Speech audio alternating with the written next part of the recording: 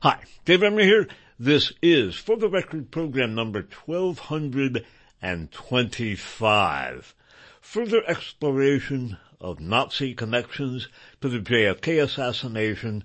This is being recorded on February 4th of the year 2022. Before we get into the subject material of the program, again, 3 quick links. All of these are at the top of each written for the record description and at the top of each food for thought post. One link will enable you to subscribe to the comments, most of which are made by our brilliant contributing editor Pterrafractal, sometimes by other people. The other link, the second link, will enable you to subscribe to the podcasts that are being made of For the Record by sister station WFMU.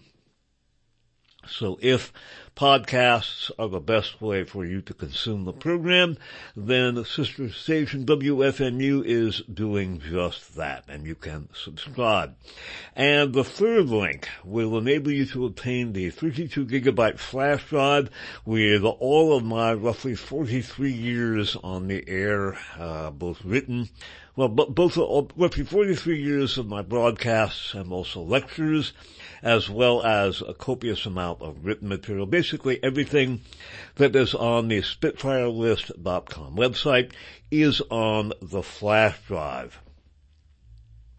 There is a mini library of old anti-fascist books on easy-to-download PDF files, and I get no money whatsoever from this, and it is available for a tax-deductible and altogether modest fee.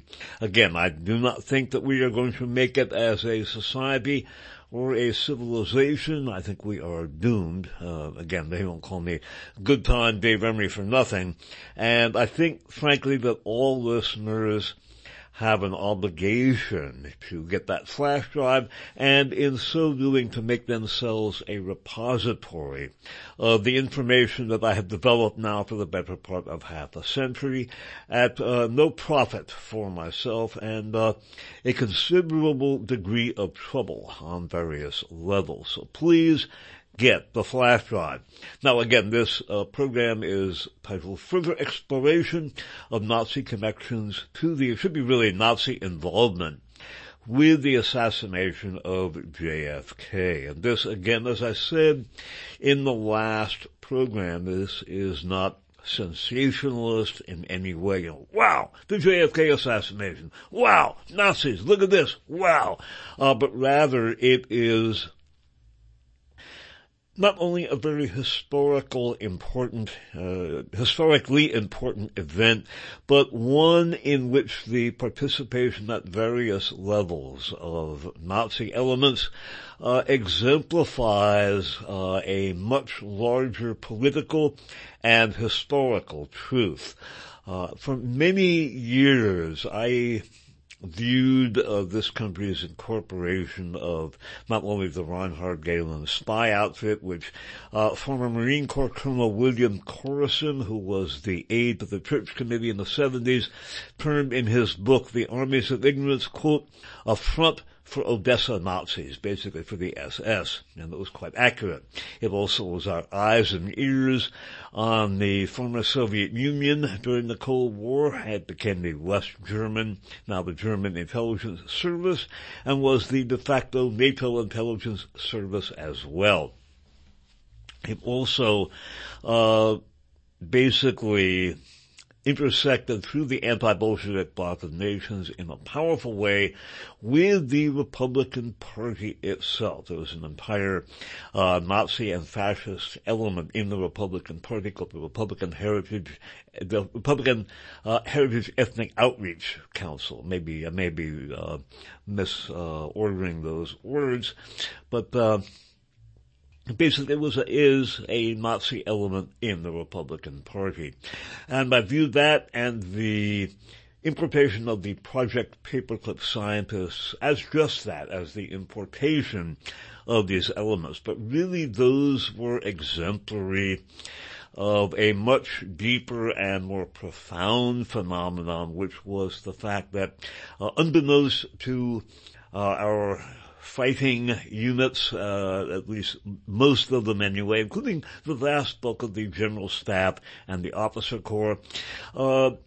Even before the guns fell silent, through powerful political elements that were linked to Wall Street, we were basically merging not only with Nazi Germany, with the national security and industrial elements of Nazi Germany, as well as their financial structure. Really, we were joined with them since the pre-war period, and we were doing the same thing with Japan as well. And the merging of the U.S. with the Axis, again, unbeknownst not only to the fighting men and in the ranks, but also to the Officer Corps, largely unknown to this day, sadly.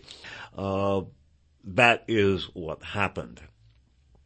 And we're going to jump right in where we left off last week. Last week we were talking about a fellow named Thomas Eli Davis. He was a veteran spook and a gun runner, and a little bit about his background. By the way, the book on which we are relying, again, is Coup in Dallas, subtitled The Decisive Investigation into Who Killed JFK. It was authored by Hank P. Albarelli Jr., published posthumously. He has left us, and has a foreword by Dick Russell and a number of co-authors as well. It was published in hardcover by Skyhorse Publishers. Thomas Eli Davis had sort of a strange career arc, and at one point, after a brush with the law, he went to the Lafayette Clinic in Detroit, where he underwent a number of procedures apparently related to mind control. Jumping right in and about some of that background, one such practice was recommended by the Lafayette Clinic's neurologist, Dr. Ernst Rodin, R-O-D-I-N, who achieved wide notoriety with his recommendation that individuals who took part in Detroit's race riots in the 1960s be physically castrated. Dr. Rodin, who treated Thomas Davis, came to the U.S. from Vienna in the early 1950s. According to Rodin's autobiography, War and Mayhem, he had been a member of the Hitler Youth Movement and then served a short stint as a Nazi soldier. Dr. Jolly West, that's Louis Jolyon West, about whom we have spoken in many programs, perhaps the best known of the military and CIA's MK-Ultra scientists and mind control specialists, helped to place Jack Ruby under mind control. Dr. Jolly West was a protege of Rodin, so that will give you an idea of how important Rodin was, and he treated Eli Davis. Eli Davis was networked with, among others, Jack Ruby, hence some of his connections to the JFK assassination. Once again, Albarelli and Company write, in his 1977 pursuit of Enigma Thomas Eli Davis, newsman Seth Kantor, K-A-N-T-O-R, also revealed that the Texas native was released from his Tangier jail cell in early December 1963 to the intervention and assistance from, quote, the mysterious CIA contract assassin known only by his CIA cryptonym Q.J. Wynn, unquote. Kantor provides no source for his information on Q.J. Wynn, and Kantor is now dead. Readers of this book now know that the leading figure of the Q.J. Wynn program was former Nazi SS officer Otto Skorzeny, and it is this fact that makes Davis's saga even more intriguing. Well before Kantor wrote about Thomas Davis, Dallas Morning News reporter Earl Goltz gained knowledge of Davis's links to another major player in the assassination story, Jack Ruby, Oswald's assassin, and to several other unsavory Texas gunrunners. Taken together, these links advance the mystery of Thomas Davis into, quote, the stratosphere of serpentine connections, unquote. On July 10th, 1976, Goltz wrote a greatly overlooked morning news account concerning Jack Ruby's role in running guns to anti-Castro forces in Cuba. Goltz writes that after Ruby's arrest for murdering Lee Harvey Oswald, Ruby, quote, was concerned that the name of a gun runner for anti-Castro Cubans might come up during his 1964 trial in Dallas, unquote. The name was Thomas Eli Davis, Jr. Goltz further revealed, quote, both Davis and Ruby said they had met several times before the assassination and discussed gun running as a lucrative business, but each of them denied ever engaging in the business together. That I would not view as absolutely definitive under the circumstances. They are both covert operators, and Ruby an organized crime operator, so they're certainly not going to be altogether candid with a Dallas Morning News reporter. And in addition to his links to Jack Ruby, Thomas Eli Davis also had links to Lee Harvey Oswald, according to his wife. Davis's wife's statement to the author in 2004 continues verbatim, quote, the other Oswald, the man that they said killed the president, I had no idea who he was until his name was in the newspapers. But when I saw his picture, I remembered him right away from being in Mexico at the hotel thing with Tom. He and Tom had been together for a few days. That frightened me a lot, but Tom said to forget about it. So again, Thomas Eli Davis, certainly a gun-running acquaintance of Jack Ruby's, someone who had apparently networked with Lee Harvey Oswald as well, and someone who, as we will see, had extensive dealings with another Oswald. This not related to Lee Harvey Oswald. This is a Swiss-born, multi-agency intelligence operative who worked for various countries and who was part of the post-World War II Nazi milieu in Spain under fascist dictator Francisco Franco and networked with Otto Skorzeny. And this guy's name, again, is Victor Moritz Oswald, not to be confused with Lee Harvey Oswald, no relation.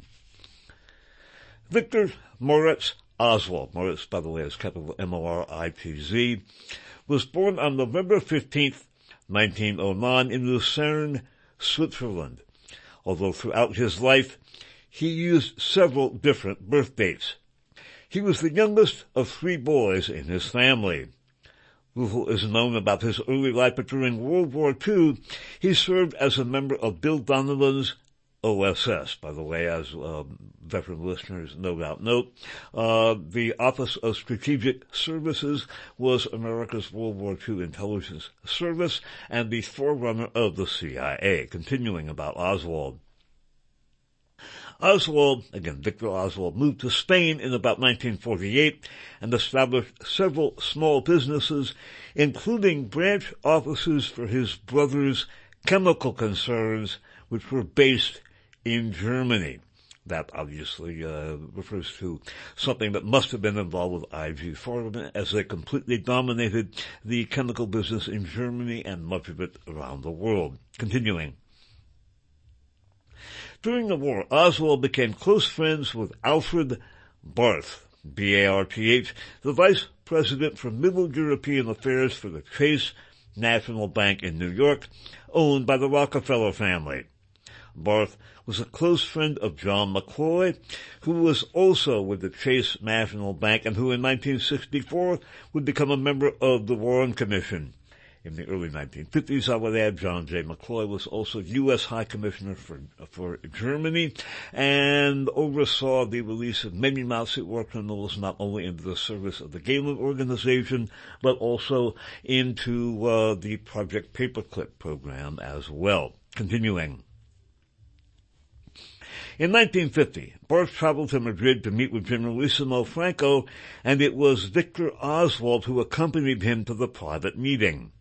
Not long afterward, Oswald became the official representative for the Chase Manhattan Bank in Spain, having been appointed by his friend Lawrence Rockefeller.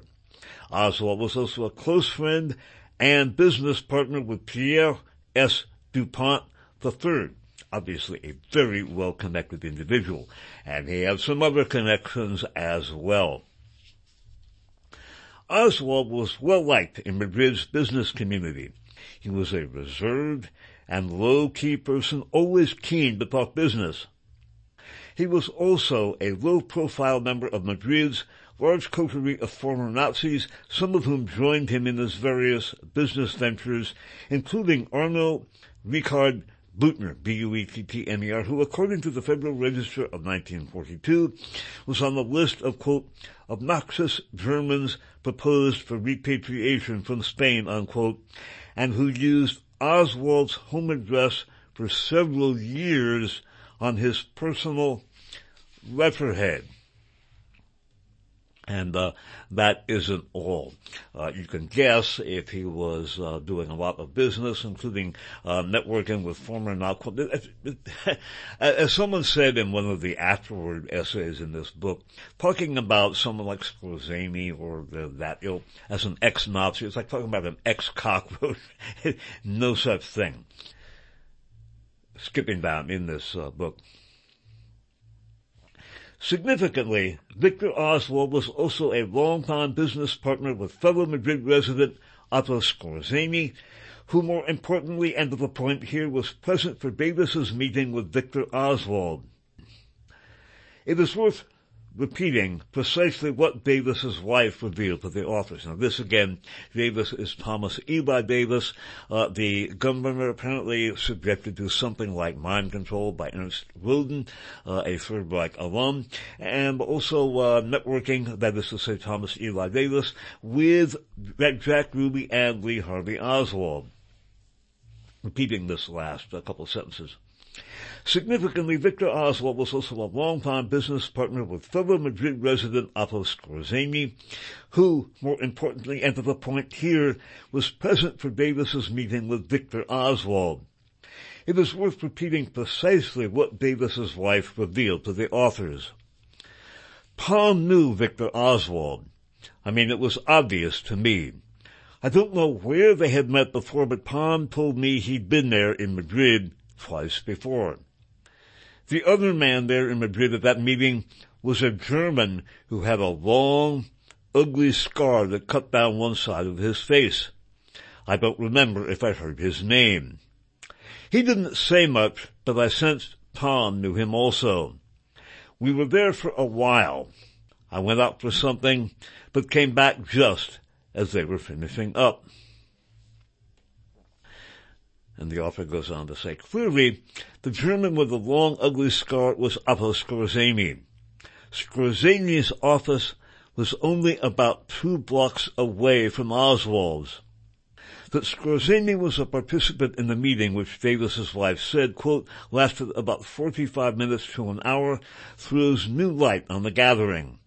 Additionally, here we should consider that a 1958 CIA memorandum that reads, quote, Grand Master of Arms Traffic for Algeria is former Nazi officer of the SS, subject Otto Scorzani, who is installed in Madrid, principal military advisor to Nasser in Egypt. By the way, the role of Scorzani in recruiting many Nazi war criminals to serve not only in the nascent Egyptian intelligence service, which requested help from Alan Dulles, but also for the Egyptian military intelligence service as well, is something we have covered at length in, among other programs, AFA program number 3. We came back to it in AFA program number 22, and in a For the Record program as well.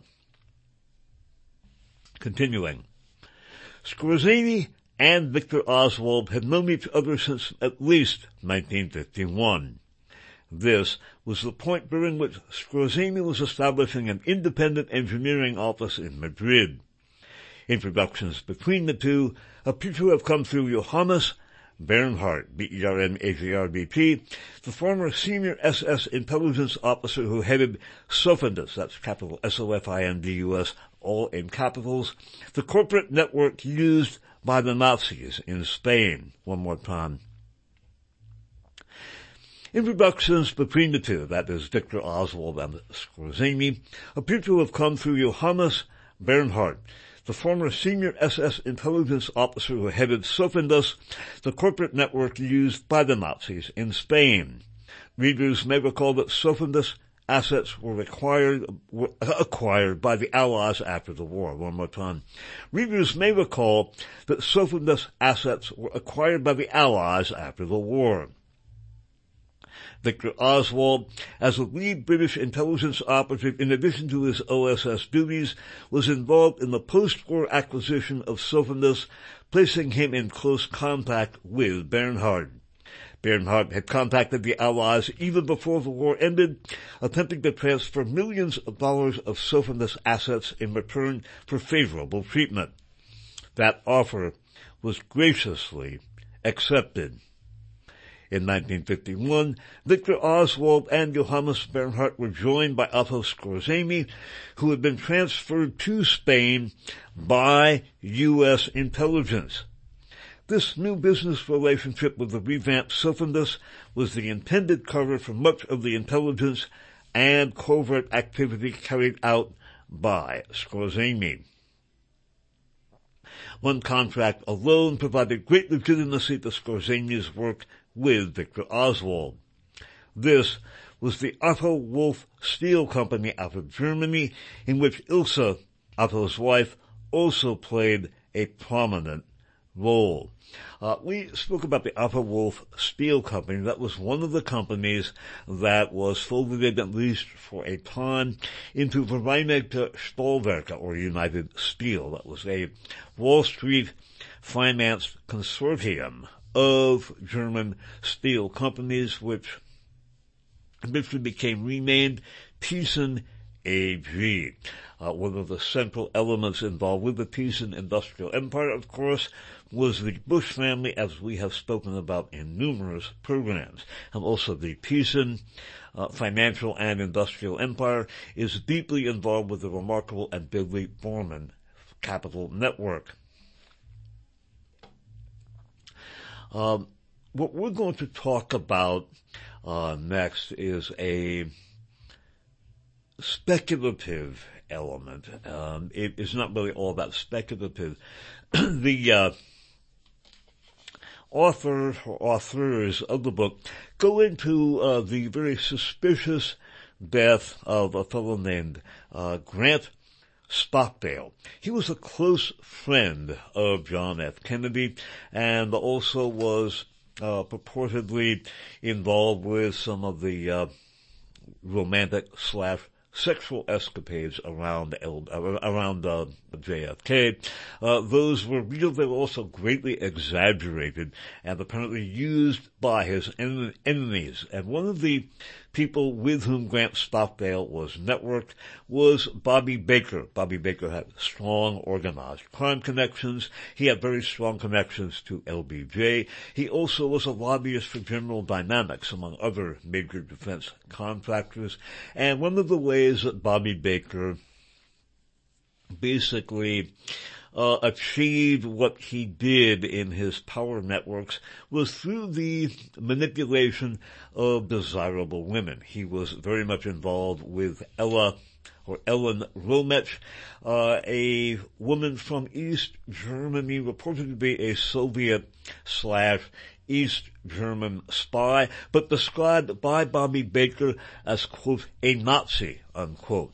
And we have noted in our last program that the journalist flogging the Ellen Romech, who was a dangerous Soviet spy and she was boinking JFK, was a guy named Clark Mollenhoff, who was an intimate and associate of the OUNB/Wackel element that was linked to the former World Anti-Communist League, and even before that coalesced into Wackel in 1967, elements of what was then the WACCFL, the World Anti-Communist Conference for Freedom and Liberation, was basically creating what the brilliant Berkeley professor Peter Dale Scott called a level 1 cover-up, which was basically the commies killed JFK. One of the elements that we have spoken about in connection with that was the assassination of OUNB chief Stefan Bandera by Bogdan Staszynski. Staszynski appears to have been a double agent for the Gehlen/ABN/OUNB milieu, and the killing of Bandera, which took place, quote, coincidentally, unquote, on October 15th of 1959, the day that Lee Harvey Oswald, quote, defected, unquote, to the former Soviet Union, that was used to generate a propaganda meme that basically the Soviet Union was training assassins to work in the U.S., and that Lee Harvey Oswald was part of that training. Grant Stockdale, again, was not only a very close friend of both John and Robert Kennedy. He was networked with Bobby Baker and apparently was involved in some of the sexual escapades that Baker was involved with. By the way, we're going to talk about Ted Kennedy.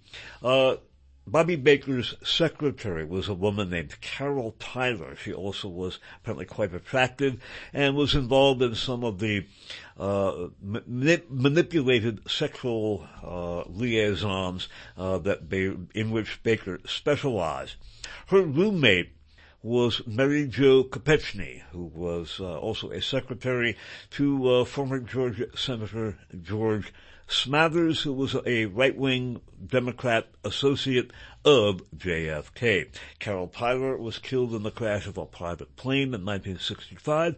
Mary Jo Kopechne, of course, died in the Chappaquiddick incident, which destroyed, or certainly greatly crippled, Ted Kennedy's political career. He was, by the way, challenging Jimmy Carter for the 1980 Democratic nomination. The assassination of Alfred Lowenstein basically torpedoed that. Lowenstein was murdered during the 1980 campaign. Back to Grant Stockdale. He had been appointed by JFK as the U.S. ambassador to Ireland. Now, Ireland is a country that in the 1950s and 1960s was a major, really well before that, was a major focal point of Nazi and fascist activity. Now, part of the foundation of the powerful Nazi/fascist presence in Ireland was the strong anti-British sentiment, which is hardly a secret, because they hated the British. The Nazis found a fair amount of fertile soil in which to plow politically in Ireland. Plus, Ireland is a staunchly Roman Catholic country, and there are profound connections between the Vatican and fascism and Nazism, as we have looked at in many programs. AFA program number 17, for the record program number 532, and for the record 508, among others. It would be impossible to exaggerate the links between the Vatican and fascism, and that was another, in addition to the deep anti-British sentiment of the Irish, that was another foundational element of the Nazi/fascist presence in Ireland. We're going to talk just briefly about that in the aforementioned coup in Dallas before we get to Grant Stockdale and his, quote, suicide, unquote, 10 days after Kennedy was killed. Once again, returning the coup in Dallas. A decade later, according to historian Dennis Eisenberg, E-I-S-E-N-B-E-R-G, in his thorough expose, Re-Emergence of Fascism, quote, the early spring of 1961 saw one of the most important changes in plans for the Fascist International's future activities. The scene was Madrid, the exact meeting place highly secret. Gathered around the table were such men as Scarface Scorzani, Rexist party leader Leon Degrelle, again a Belgian SS officer, and close associate of Otto Scorzani, Waffen ace, that should be Luftwaffe ace, Hans Ulrich Rudel, and several other high-ranking Nazis. Among them was the son of Klaus Barbie. It was decided at this meeting to try and make Ireland the future home for their activities in the same way as the Argentine had been used in the days immediately after the war. The methods used were the same as those which had been directed against Perón. The country will be flooded with capital in such a way that the government would become dependent on the men who control the money purses. Now, Ireland was to become a kind of refuge, unquote, on the doorstep of Europe for fascist-minded extremists. The cultural and political soil in Ireland had been tilled for just such an ambitious endeavor since the early 1930s. Eisenberg continues, but why Ireland? Why should the fascists try and make Dublin their new base? For one thing, Ireland is much nearer to Europe, and the country has never been at war with Germany.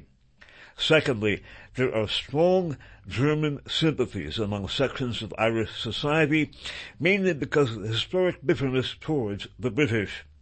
Scorzani and two representatives of a German and a Swiss bank had protracted talks with members of the Irish government, and they promised to transfer considerable sums of capital to aid its economic development. The Irish, in turn, promised to give permission for the Germans to use large tracts of government-owned land to afford them tax relief. The Irish insisted that the new industries should be scattered widely over the country so as to get the maximum benefit from the influx of capital, unquote. So again, not only the anti-British sentiment, but was not mentioned here, the profound Vatican influence in Ireland, and again, the economic links between the German industrial and financial establishment, the post-war Nazi diaspora, or really underground right, as I have called it, and people who were not so underground, people like Scorzani, who was very closely connected to the money networks and also to the Gehlen spy organization and to the CIA. Ireland had always had, since the Third Reich came into being, even before then, before Hitler actually came to power, there was a vigorous Nazi espionage presence in Ireland for, again, their anti-British sentiment and the strong Vatican influence in Ireland. That Nazi espionage and the underground presence in Ireland grew before the war, and it flourished during World War II and afterward in particular. There also were a number of powerful Irish fascist organizations. The most prominent of them was an organization called the Blue Shirts. They were very powerful, and they networked with the Nazi underground before and during and after World War II. So that was another element that was in the mix here. We're going to talk about Grant Stockdale's networking with some of these Nazi elements later, including Otto Scorzani, who appears to have been involved with the assassination of JFK. More about that time remaining at the end of the program.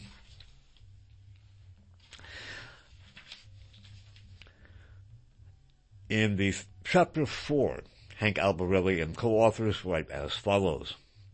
On the morning of December 2nd, 1963, 10 days after the assassination of President John F. Kennedy, Edward Grant Stockdale, a ruggedly handsome 48-year-old businessman and cohort of both Jack and Robert Kennedy, fell to his death from the 13th floor of the Alfred I. DuPont building in downtown Miami. Stockdale tumbled 8 floors from his business office window before his body struck and landed on the 5th floor ledge. He was wearing a white dress shirt and gray suit pants. Miami police investigators determined Stockdale's death to be, unquote, apparent suicide, unquote.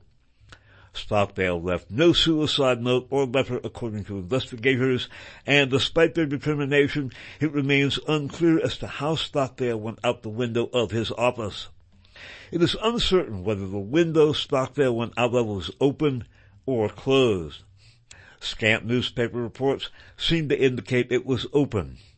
Requests from these authors and others for a copy of a police investigative file brought the response that the file was no longer available. One official, who declined to be named for this book, said he thought the file, quote, had been either lost or misplaced years ago, unquote. The facts preceding his so-called, quote, suicide, unquote, only served to compound the difficulty of believing the investigator's conclusion. Stockdale, as usual, arrived at his office about 10 a.m. on the morning of Monday, December 2nd, 1963. His office was on the 13th floor of the office building in downtown Miami. Stockdale was unable to get into his office because it was locked and he didn't have a key with him. His administrative assistant, who usually opened the office each day, was at a dental appointment. She would arrive at about 10:30 a.m., 10 minutes after Stockdale's death. Finding his office door locked, Stockdale had gone across the hall to a law office and asked Mary Ruth Hauser if anyone had a key to his office. Hauser told Stockdale that she would call the building's manager to come with a key. Stockdale waited while Hauser made the call. She recounted the next day, quote, he followed me into my office and stood there while I called for, He followed me down to my office and stood there while I called down for a key. He stood there very calmly. He didn't seem at all agitated. Somehow, the subject of the president's death came up. He told me he was in his office when his wife called to tell him that the president had been shot. He said he just got down on his knees and prayed, unquote. After this, a person with a key arrived, and Stockdale and Hauser went across the hall, still talking. As Stockdale entered his now opened office, Hauser's desk phone started ringing, and she excused herself to answer it. Hauser told police that, quote, about 5 minutes later, unquote, there was this terrible thud, unquote. It was the sound of Stockdale's body striking the roof ledge of the top floor of the Florida National Bank and Trust, about 75 feet below his office. And Stockdale's daughter, Anne, when interviewed in June of 2004, did not go into some of the links to Stockdale's time as U.S. Ambassador to Ireland, and does not go into the links to Bobby Baker and the Ellen Romech affair.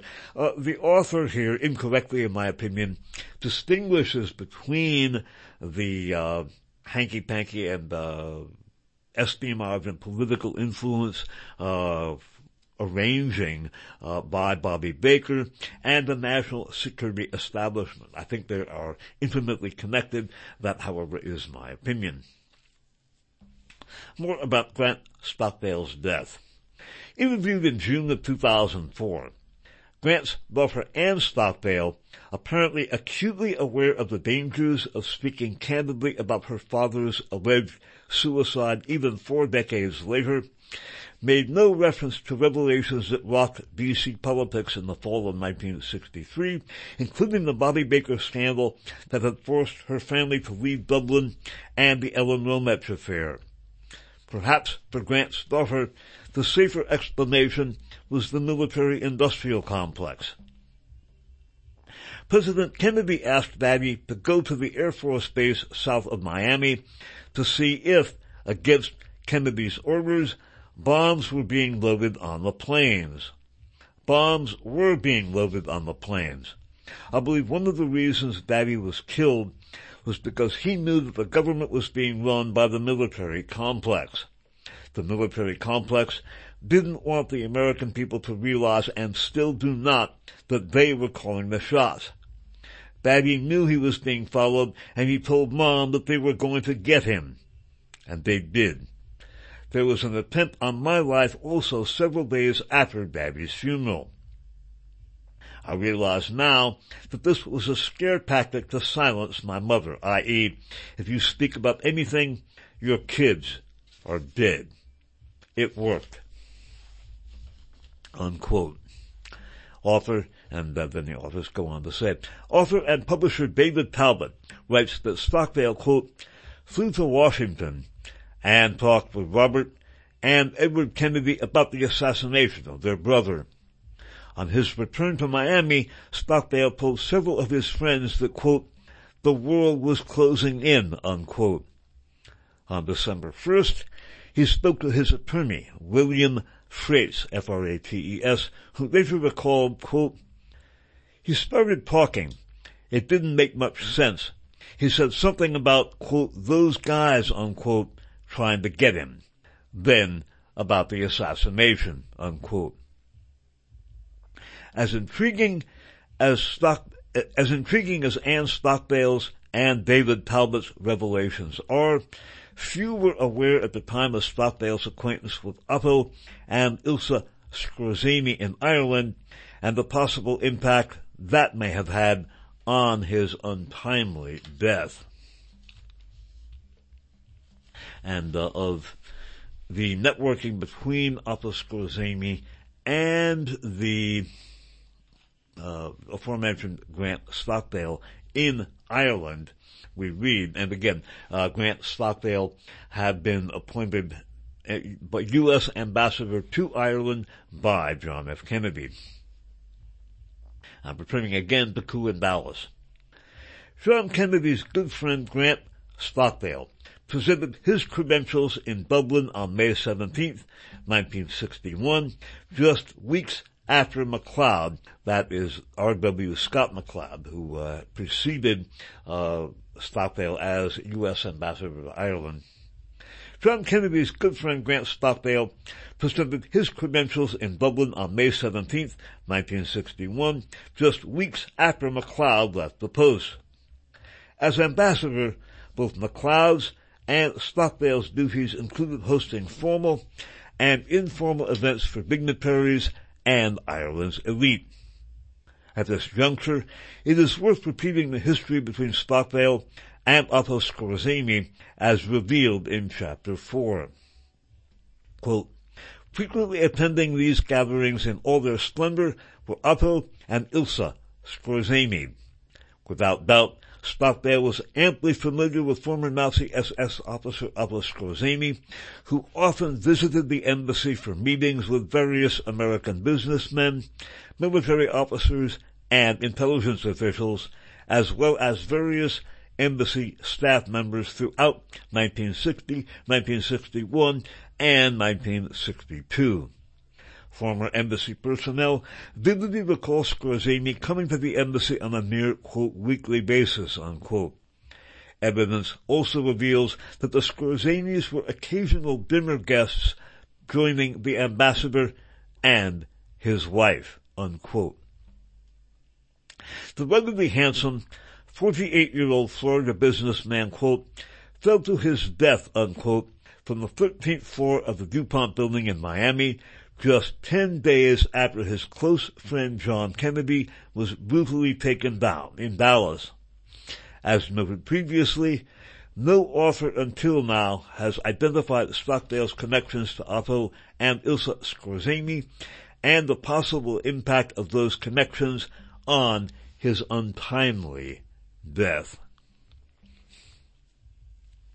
Well, yes indeed, and another speculative element. Obviously, Grant Stockdale, as U.S. ambassador to Ireland, was networking with the strong Nazi milieu in Ireland, including Otto and Ilse Scorzani, and met with them repeatedly. Again, it might be worth repeating some of this.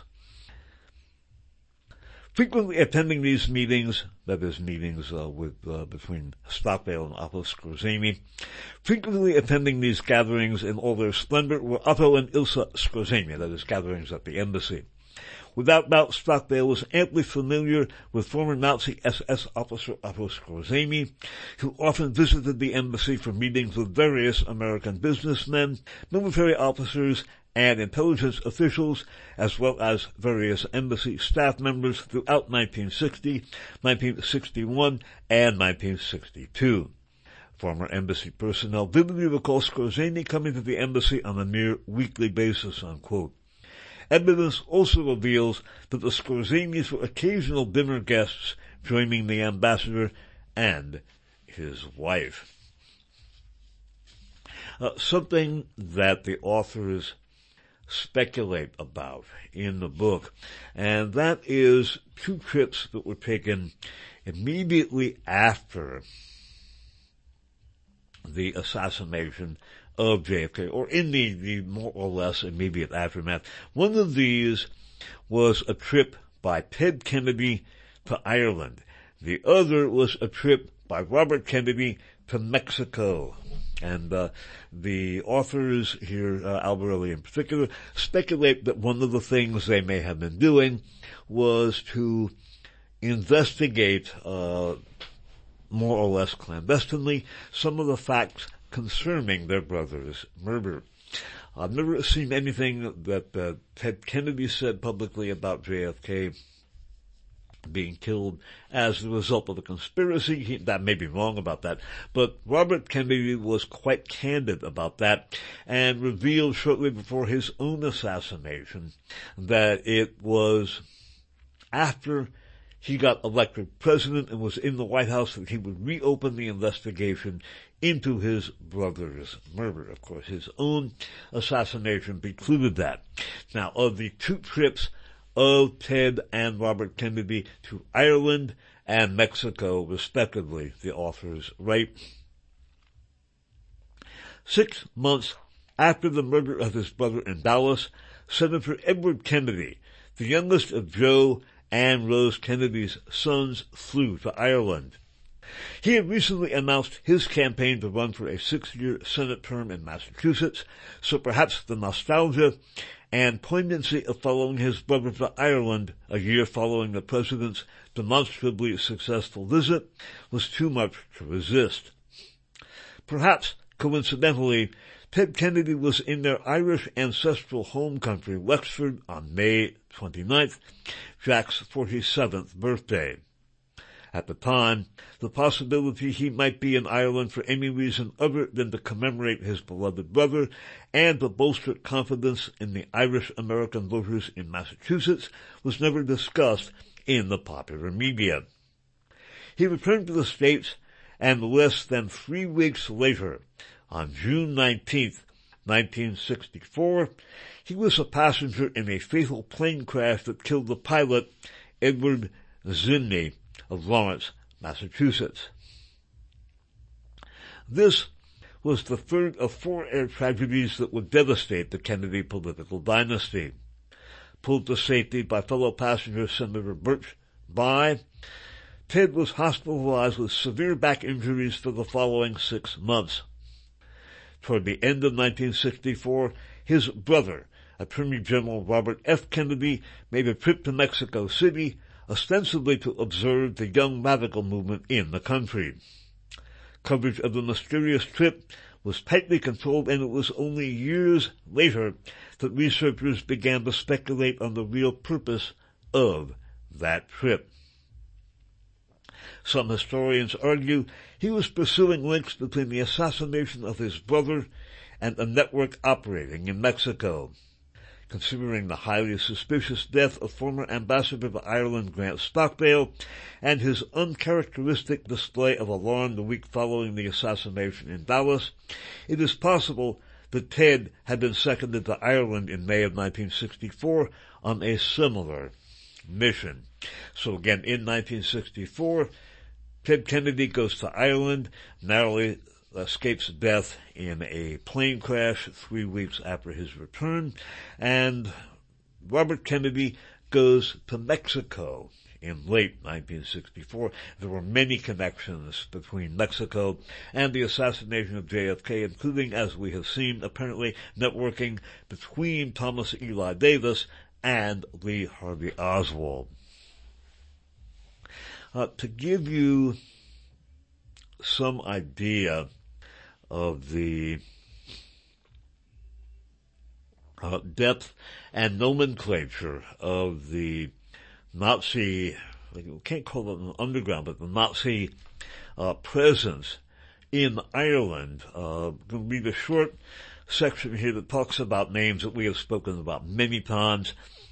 The H.S. Luck firm connected to Hjalmar Horace Greeley Schacht, who was part of the Permindex milieu and a blood relative of whom Robert Schacht was the New York-based admissions officer for Albert Schweitzer College, to which Lee Harvey Oswald was ostensibly traveling when he, quote, defected, unquote, to the former Soviet Union. Albert Schweitzer himself was the honorary chairman of Stille Hilfe, as we looked at last week. That was one of the post-World War II SS aid organizations headed up by Gudrun Berwitz, Heinrich Himmler's daughter.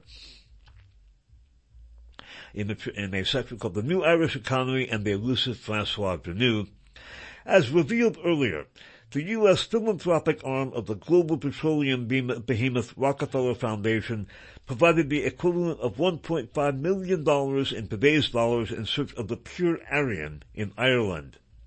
By 1960, Rockefeller consigliere John J. McCloy was also representing American industrialist and avowed anti-Semite Henry Ford in Ireland. The implications become even more relevant to Otto Skorzeny and his cabal's proposal for Ireland's economic strategy in the 1960s. Skorzeny and two representatives of a German and a Swiss bank had protracted talks with members of the Irish government, and they promised to transfer considerable sums of capital to aid its economic development. By the way, I think Henry Ford would have to be the Henry Ford Company. I don't think Henry Ford proper was still alive in 1960. I may be wrong about that. Continuing. We also know from author Martin Lee that, quote, rumors of Skorzeny's presence in Germany or of his influence being felt in Nazi circles are intermittently heard, unquote. McCloy wrote in the cable of President Kennedy's Secretary of State, Dean Rusk, quote, there is a British intelligence document dated the 20th of November 1953 entitled Francois Genoux, which contains some background on this mysterious Swiss. It notes that he is the literary executive for both Hitler and Bormann and, quote, possesses many Nazi documents, unquote. He is described as being in contact with British fascist Sir Oswald Mosley at the time, as well as Paul Dieckhoff, who would eventually become head of West Germany's equivalent of the FBI, the BKA, despite his impeccable Nazi resume. Indeed, he was even for a while head of Interpol like his predecessor and Skorzeny's boss, Ernst Kaltenbrunner. Genoux worked for Dieckhoff in the Abwehr, and his credentials as an Abwehr agent are referenced in the British document, as well as his connection with the Naumann Circle and with one Frau Lucht of Dusseldorf, which indicates the H.S. Lucht firm of Dusseldorf managed by Werner Naumann. Designated by Hitler as his titular heir, Naumann never relented from his commitment to resume the Reich in Germany, to the extent that he was arrested in 1953 and charged with attempting to infiltrate political parties. After his release, Naumann took charge of the H.S. Lucht company based in Dusseldorf, a firm that Otto would use as a front for years. The Lucht firm, along with Hjalmar Schacht's Lombard Odier banking concern based in Dusseldorf, was a cornerstone for advancing schemes coming out of Bonn. No doubt, it was through these business opportunities that Ilse Skorzeny had access to Princess Marbert, M-A-R-B-E-R-T, whom she pursued to purchase property near Martinstown House in Ireland. Also critical during this time frame were the tightly held negotiations between Chancellor Konrad Adenauer, Otto Skorzeny, and Dr. Wilhelm Voss, who was then in Egypt pursuing efforts to collaborate with the Muslim Brotherhood. Dealing with the Muslims was a feature for all of these players during the mid-1950s. By the late 50s, the Republic of Germany and the U.S. both were planning to flood the Irish economy. So that, again, will give you some idea of just some of the many names and the networks involved with the German and Nazi presence in Ireland. Again, that has a long history going back to the immediate post-World War I period, and they networked with powerful Irish fascist elements such as the blue shirt milieu. In the book Coup in Dallas, Otto Skorzeny is presented very possibly accurately as one of the executive tactical planners of the JFK assassination. The fellow represented very possibly accurately as the person handling things in the States was the aforementioned remarkable French fascist and French SS man and intelligence operative and basically a spook for major intelligence services, Pierre Lafitte. A classic man of 1,000 faces, worked both sides of the law enforcement business, working for criminal syndicates and enforcement agencies, a true man of mystery. He had what appears to have been a diary indicating planning for the JFK assassination. I think it is highly possible that that is an accurate diary, although I certainly, with someone as elusively enigmatic as Pierre Lafitte and a true will-o'-the-wisp, I would be reluctant to say with 100% certainty that that's what it was. It may have been a document that he kept to protect himself and or his family against elimination in a cleanup operation for the JFK assassination, or perhaps for any of his intelligence operations. Skorzeny himself certainly was involved with many intelligence, U.S. intelligence operations, and was certainly networking with many of the Nazi elements involved with the JFK assassination. One of the strongest arguments for Skorzeny having been in the role that he is posited as being in this book was in the book The Great Heroin Coup by Henrik Kruger. We've accessed Kruger's discussion about the International Fascista in many programs, AFA programs number 4, 19, and 22, among others. And we have noted the Paladin mercenary group that was overseen by Skorzeny and was managed for him by Gerhard Hartmut von Schubert, formerly of Goebbels' propaganda ministry. And it occupied an office in Spain with an office of the U.S. Central Intelligence Agency. And you didn't just share an office with a branch of the CIA, unless you were working for and with them. And again, the International Fascista is discussed by Henrik Kruger in some of the aforementioned broadcasts and in the book The Great Heroin Coup as being inextricably linked with the milieu involved in the JFK assassination. And many alumni of the station J.M. Wade Bureau in Miami, deeply involved with the anti-Castro Cuban activities, were major parts of the International Fascista. So, elements like the SAC, the OAS veterans, who, as we looked at in Full Record 1222 and 1223, appear to have been involved in the JFK assassination. They were also parts of the Fascist International and Skorzeny's networks. However, we are all out of time. This concludes For the Record program number 1225, further exploration of Nazi connections to the JFK assassination, being recorded on February 4th of the year 2022. I'm Dave Emery. Have fun.